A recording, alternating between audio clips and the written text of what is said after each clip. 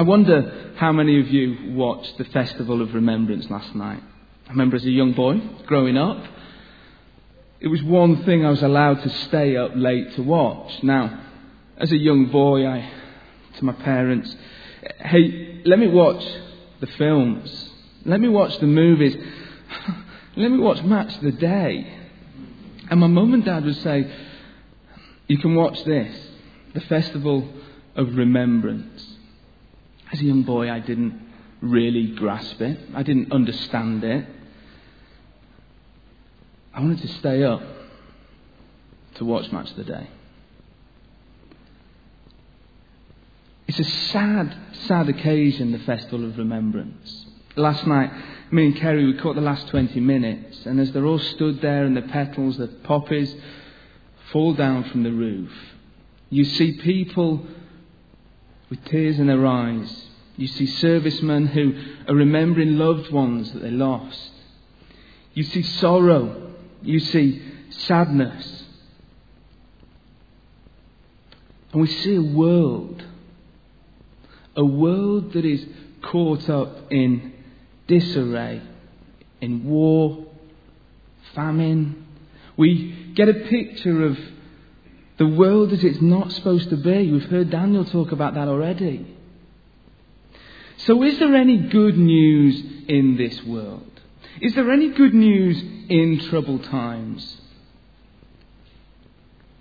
I was thinking, is there any good news when the war was on? I did a project when I was in year 7 at school. First year of secondary school. We did World War I and World War II. And I have to admit that a lot of my knowledge of those two world wars come about from the project that I took, that I was part of with a group of other guys. And of course I don't know about the World War I and World War II in depth, but what I do know shocked me. And I was trying to search for good news stories in this troubled time. And there was one that really caught my attention. Here he is, Bertie Felsted, the last survivor of the 1915 Christmas Day football match. I remember researching about this. It intrigued me. I wonder if you know the story. Maybe it's one of the good news stories of war. So I checked it up on the internet. Bertie Felsted. This is what he said just before he died in 2001. He's the last remaining survivor of that match. And he wanted people to understand what happened on that day.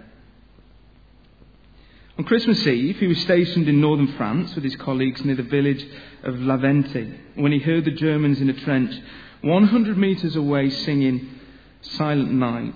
In reply, the Royal Welsh Fusiliers sang Good King Wenceslas. Well, could have thought of maybe a better Christmas carol to sing than that in reply to Silent Night. Well, anyway, on Christmas Day, after some shouting between both trenches, he and his colleagues got out of their icy trench and greeted the Germans. Bertie Felsted recalled that the Germans probably were already out of their trenches before the British got out. He claimed that nothing was planned and that what happened was entirely spontaneous. A football was produced from somewhere, though he could not recall from where. It was not so much as a game, more of a kick around, a free-for-all. There could have been 50 on each side for all I know. I played because I really liked football. I don't know how long it lasted, probably half an hour. No one was keeping score. The truce ended when a British major ordered the British soldiers back to their trench with a reminder that they were to kill the Hun, not to make friends with him. One good news story in troubled times. One good news story of rivals coming together, playing a bit of football, having some fun, forgetting everything that they were there to do. Good news in troubled times. And as Daniel was saying, of course today is a day of remembrance. I don't appreciate it. I'm certain I don't. Too young to really grasp World War I and World War II, and there's no one close to me who serves in the forces now who are part of war. I'm distant from war. I'm far from it. I don't appreciate it. And today, if there is one day, I want to appreciate it a bit more. But as Daniel was saying, there is one death, one sacrifice that I can remember today. I can remember it because it is close to home. Because it was for me. And Mark chapter 8 talks about it being for you. So I wonder, if you're a Christian here today, do you really appreciate the death of Jesus? And if you're not a Christian, maybe this passage will help you grasp exactly the sacrifice that Jesus made for you. Let's go and pick up with Mark 8.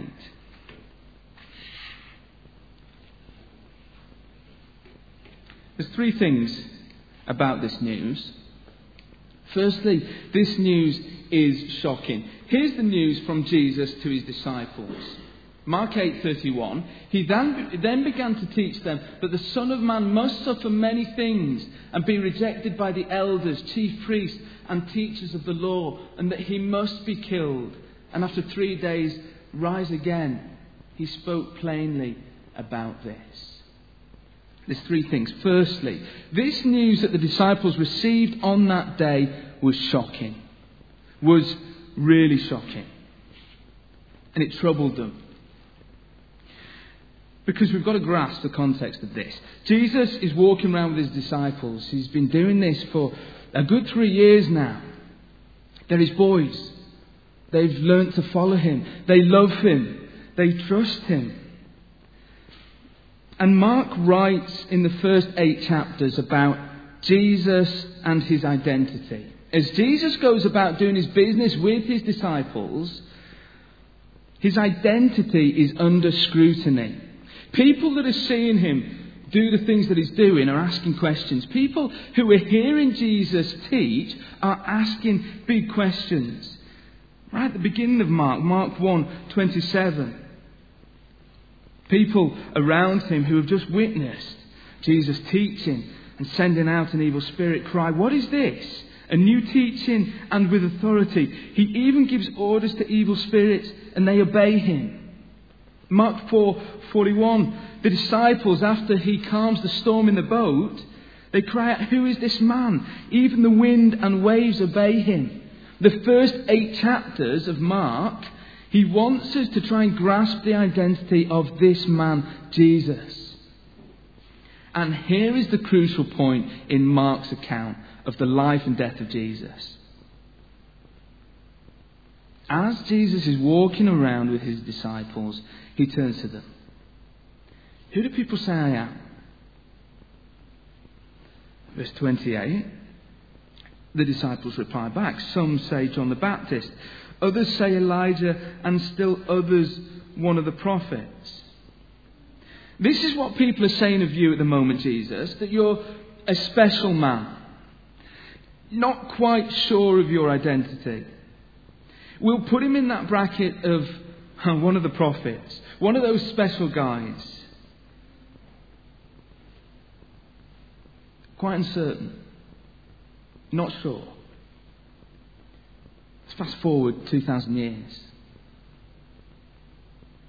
If I talk about Jesus to friends that don't yet know him, that are not Christians, and ask them who they think Jesus is, I'm certain that there are several different responses that I get and that you will get if you ask that question. A good man of history. Jesus, I think he is a man who lived. I think he is a historical figure. A good teacher of moral ethics. Yeah, he's a good guy. What about a great role model? How to live our lives. All good answers. All scraping around to try and find his real identity. I know some friends who would say he's a myth. Made up. Make believe. I know some friends that would go further. He's a lie. It's not true. I know some friends that would say, not even thought about him. I know some friends who would say, to be honest with you, Lanky, I'm not bothered. I'm not bothered who he is, because he has no bearing and relevance on my life today. A whole range of different answers. And in Mark's Gospel, no one has yet arrived at the true identity of Jesus. Not yet. And you see what Jesus does? He doesn't even address that response. He doesn't even say, well, that's interesting. Do you know who I really am? Instead, he looks straight at Simon Peter, straight at him, says, what about you? What about you, he asked. Who do you say I am? Let's forget our friends for the moment. Let's forget about our work colleagues and about the answers that they may give us, about our teammates, those that we play sport with, just friends, about family members. Let's forget them for one moment. And what about you? You. Who do you say Jesus is? Because this is a critical question. This is an enormous question of history, of your life. Who do you say Jesus is? You've maybe been a Christian for many years, and you say, I know Jesus. Yeah, Saviour and Lord. Yet in reality, all he might be is just a card that you pop in your back pocket. Get him out when you need to. Bit of a hobby. Sunday morning. That's when I know who he is. Maybe you're someone who's not a Christian. You've never even attempted to answer it. Maybe you're antagonistic against the gospel. It's a lie, I don't believe it. Maybe you're a Christian who this morning is overwhelmed with joy. Because you can say deep down in your heart, yes, he's my Saviour. And he's my Lord. He's my Master. He's my King. And he's all I live for this morning. Maybe you can say that. Well, what does Peter say? Back to Mark 8. Peter turns back and says, you are the Christ. What is Peter saying? Peter's saying that, Jesus, you're not merely one of those prophets. You're not merely a signpost pointing to God and his kingdom coming. He's saying that you are king. He's saying that the future is fulfilled in you, Jesus. Peter's saying that it's all about you.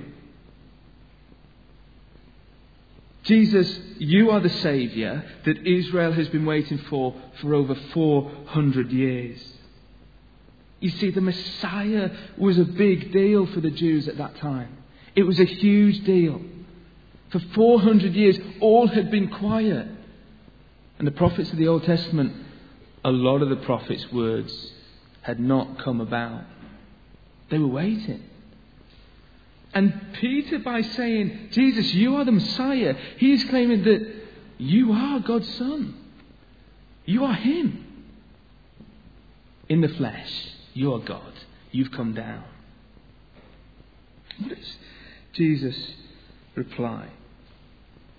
He says in verse 31, he teaches them of the Son of Man. He calls himself the Son of Man. And why does Jesus call himself that?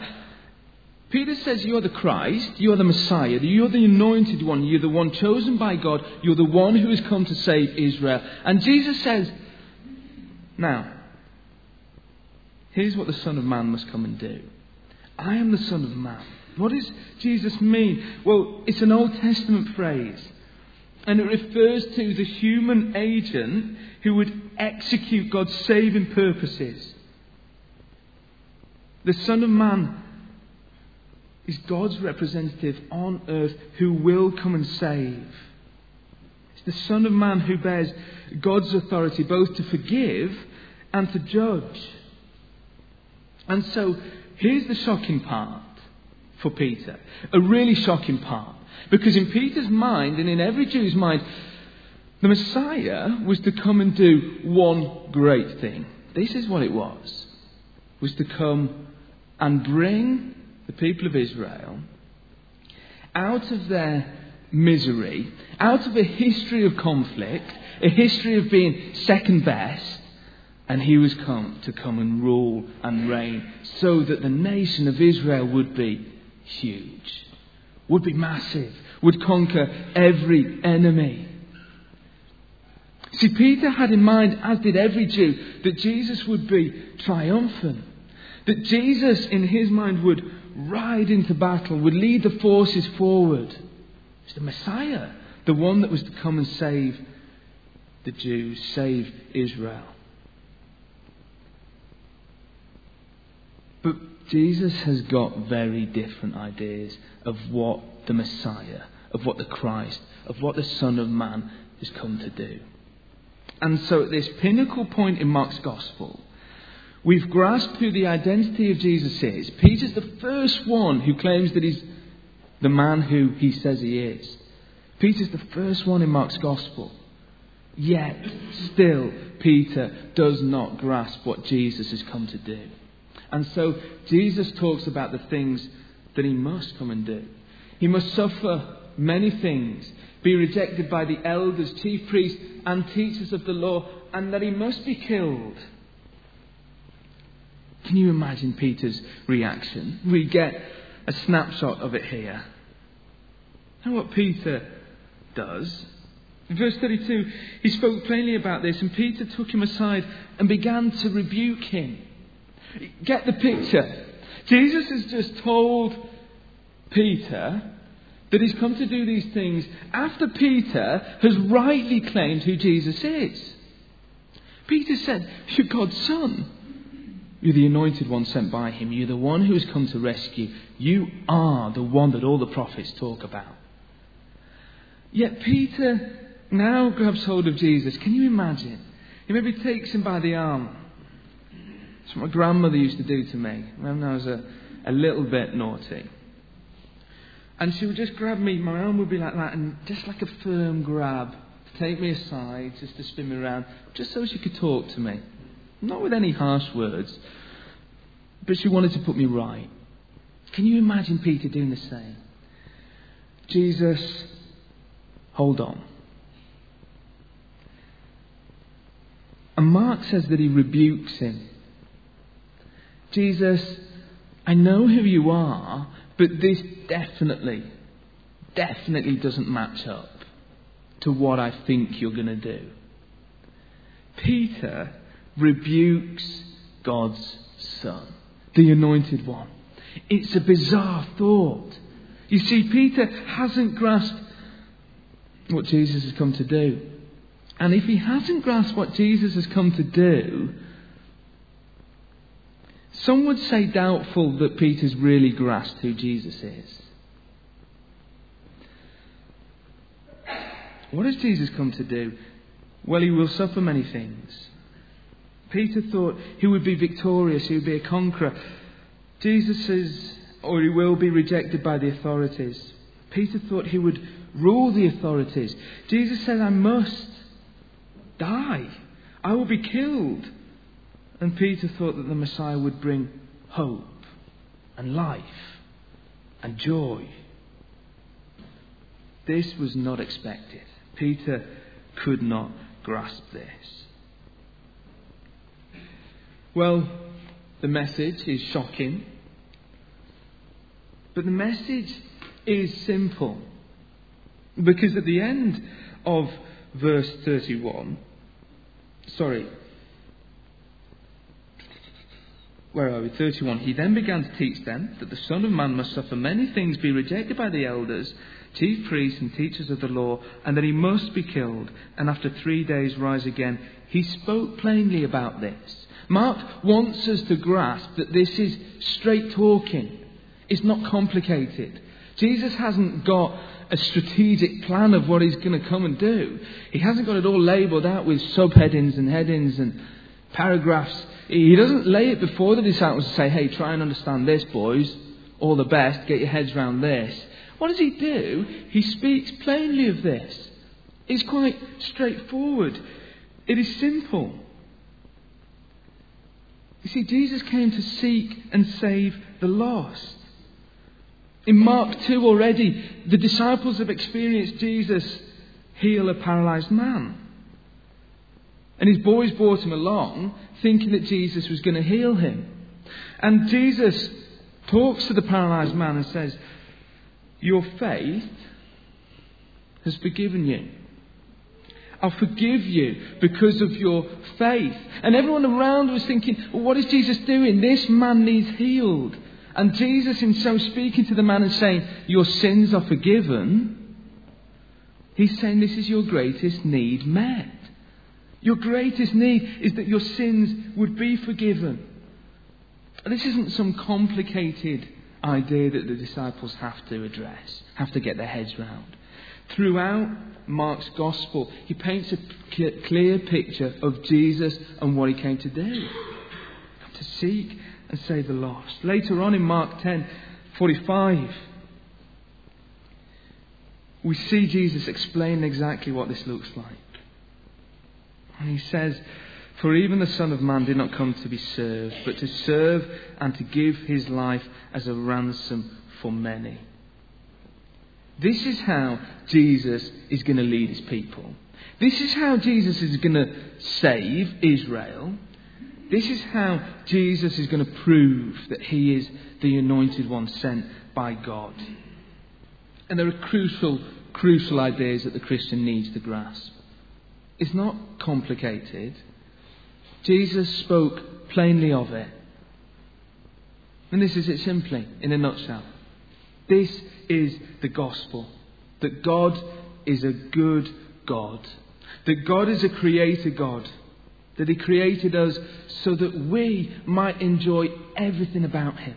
That we might be in relationship with him. That we might glorify him in every sphere of life. The first point. First idea that Christians would believe. Second, that mankind has rejected God. That mankind has rejected God's rule over them. That man has sinned and turned his back. And that's universal. That's for every single one of us. And third, the Christians will believe that the consequences of that rejection are death. Death is the punishment that every single one of us face. And it's a right punishment from a good God. And not just death, but total separation from the goodness of God. And fourth, Christians believe that Jesus has died to forgive sin. That Jesus died in my place. That Jesus died as a substitute for me. It should be me. Yet Jesus stretches out his arms and says, "Forgive them. I forgive Ian. I forgive him." And then the Christians would believe that all I have to do is respond by trusting in him.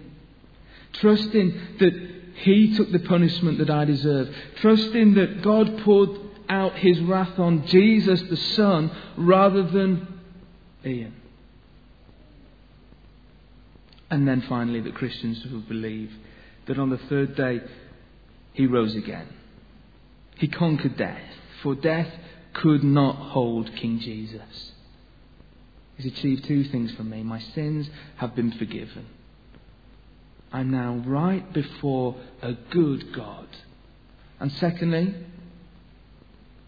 I've got everlasting life with him. Because he smashed death to pieces. Oh, it's quite simple. It's quite straightforward. There's nothing complicated about the Christian message. Yet on the other hand, it is so profound. It is quite remarkable. We will take our lifetime and an eternity to grasp it, to grapple with it. That the great God of heaven should come as a man and die in my place. I had a conversation with my wife yesterday. It was a good conversation. We sat on the couch and Kerry turned to me and said, "But why does he love me? How can he love me?" And it's the profoundness of the gospel. Because the Bible says that I'm pretty much unlovable. I've rejected God and everything about him. Yet the Bible says that because God is love in his very essence, can love me. And he wants to love me. Why does he love me? Here's the simple answer. Because he can love you. Not based on anything about you. Not because you're lovable. No. He can love you. Because in his essence he is love, regardless of who you are and what you've done. And also, he wants to love you. He can love you and he wants to love you. That's the gospel. That is the gospel. How fitting that on this day of remembrance, we remember a different death. A death that is totally sacrificial. Sacrificial to the point that it brings me before a good and holy God. And I stand right before him. Those soldiers that gave their lives on the field, that continue to give their lives in the field of battle, gave their lives to protect the ones that they love. What do we see in Jesus? He died on the cross as a sacrifice in place of those that should be punished. His death was a ransom. His death was the price that it took to bring you and I back to a good, great and loving God. And so, finally, good news in troubled times. This news is shocking. It was not expected. This news is simple. It was not complicated for the disciples. And this news is serious. And it demanded a response. So what are the two responses? Well, it's a command. From verse 34, he called the crowd to him, along with his disciples, and said, this is Jesus, "If anyone would come after me, he must deny himself, take up his cross and follow me." You see, the command, first of all, the person that truly wants to follow me, the person that trusts me, he must deny himself. This is the first step in repentance. You cannot do it. There's nothing in you that is good in your essence. You've turned your back. You cannot make it back to God on your own. You've got to deny yourself. You have to acknowledge that you're not right before a holy God. Second, you must take up your cross. You must not be ashamed of trusting Jesus and his words. Face everything that life has to throw at you and trust him. What it looks like to be a Christian, saying, yes, I do trust Jesus. Yeah, I'm not going to follow the ways of the world. No, I'm not. Well, deny self, take up cross and follow me. Come and walk in my ways, says Jesus, not in the ways of the world. Come, turn from those ways. Come and follow me. Trust me. It's the command. And secondly, it's a warning. The news is serious. It demands a response. Firstly, the command. And secondly, a warning to take heed of. Because he goes on in verse 35, "For whoever wants to save his life will lose it.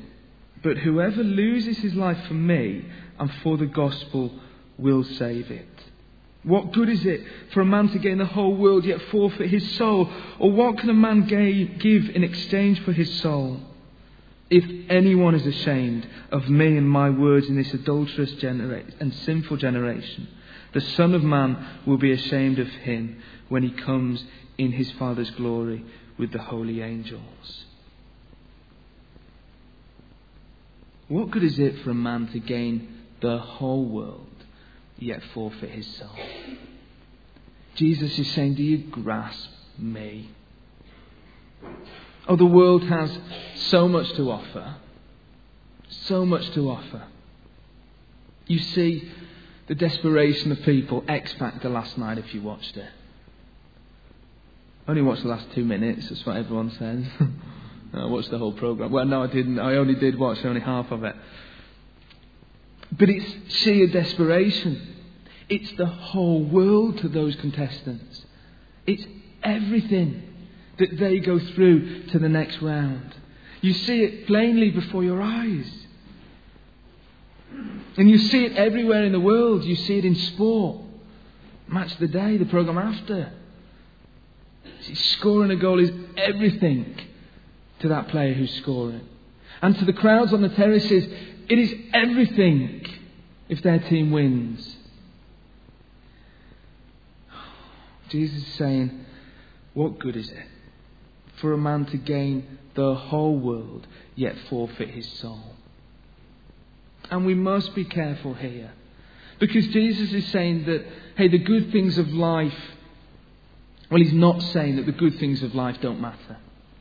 He's not saying, hey, work hard at being a good father, a good mother. Work hard at being a good teacher or a doctor or a profession. He's not saying that it's not important. But he is saying, if that is your whole world, that's massive.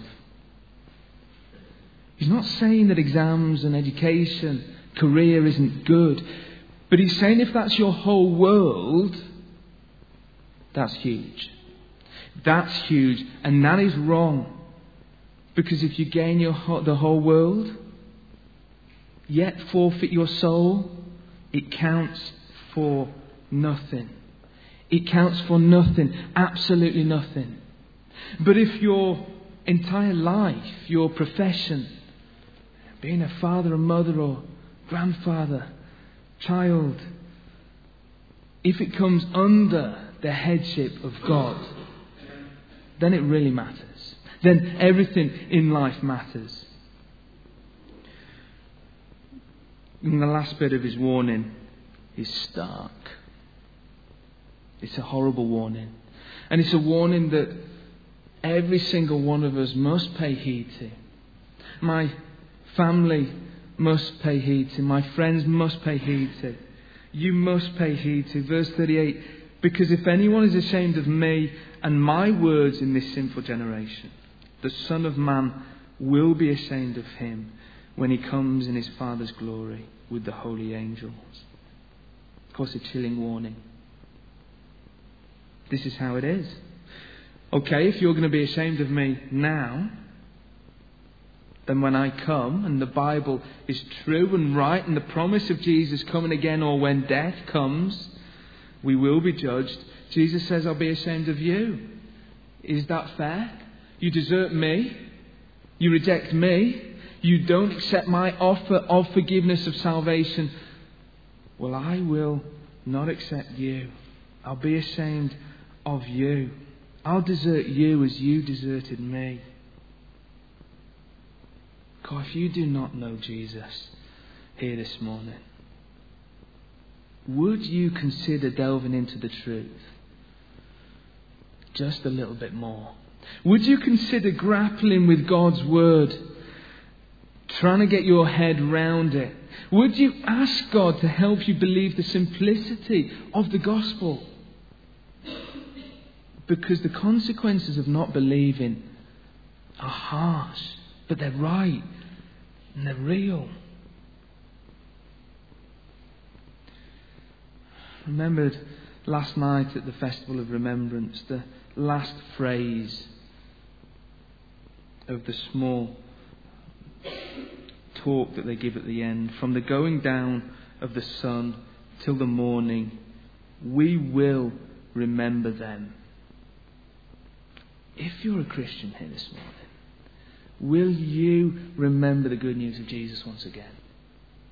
Will you remember it and ponder over it? And let the truth of the wonder of the cross sink deep into your heart. For some of you, it might be just a case of, I don't accept it because I just don't believe that this is true. Great conversation with a family member recently. Don't even talk to me about God's word because I don't believe that this is true. So let's just have a conversation, and not on the Bible, just on your belief. Of course, hard to have a conversation then, because my whole belief is built upon this word. So I wonder if that's the stumbling block for you. How do I know it's true? How do I know that God's word is true? Well, we come right back to Bertie Felstead. You see, I believe that the sources of Bertie's account of that football match on Christmas Eve in 1915 are true. I don't know Bertie. I've never met him. I don't know the person that wrote this up. Could be a lie. But I believe it's true. And there are other sources that document this evidence, and I believe that they're true.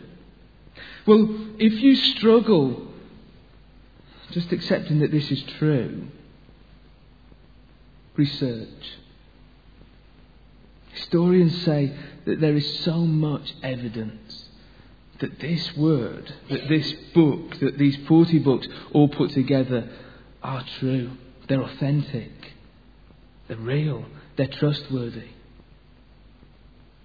That's a huge stumbling block for my friends who don't know Jesus. We don't believe that this is true. Well, don't leave it there. Please do research and grasp and come to your own conclusion if this word is true. And if you're a Christian, let it grip your heart. Let it grip your heart this morning so that your heart would be pumping with joy at being saved. Do you remember him with fondest memories? As the people remembered, lost, with fondest memories, on this day they look back and remember. Think of the time that they spent with loved ones. They think of the sacrifice that their loved ones made for them. Christian, ponder today. And if you're not a Christian, shocking, simple, serious, demands a response from you and from me.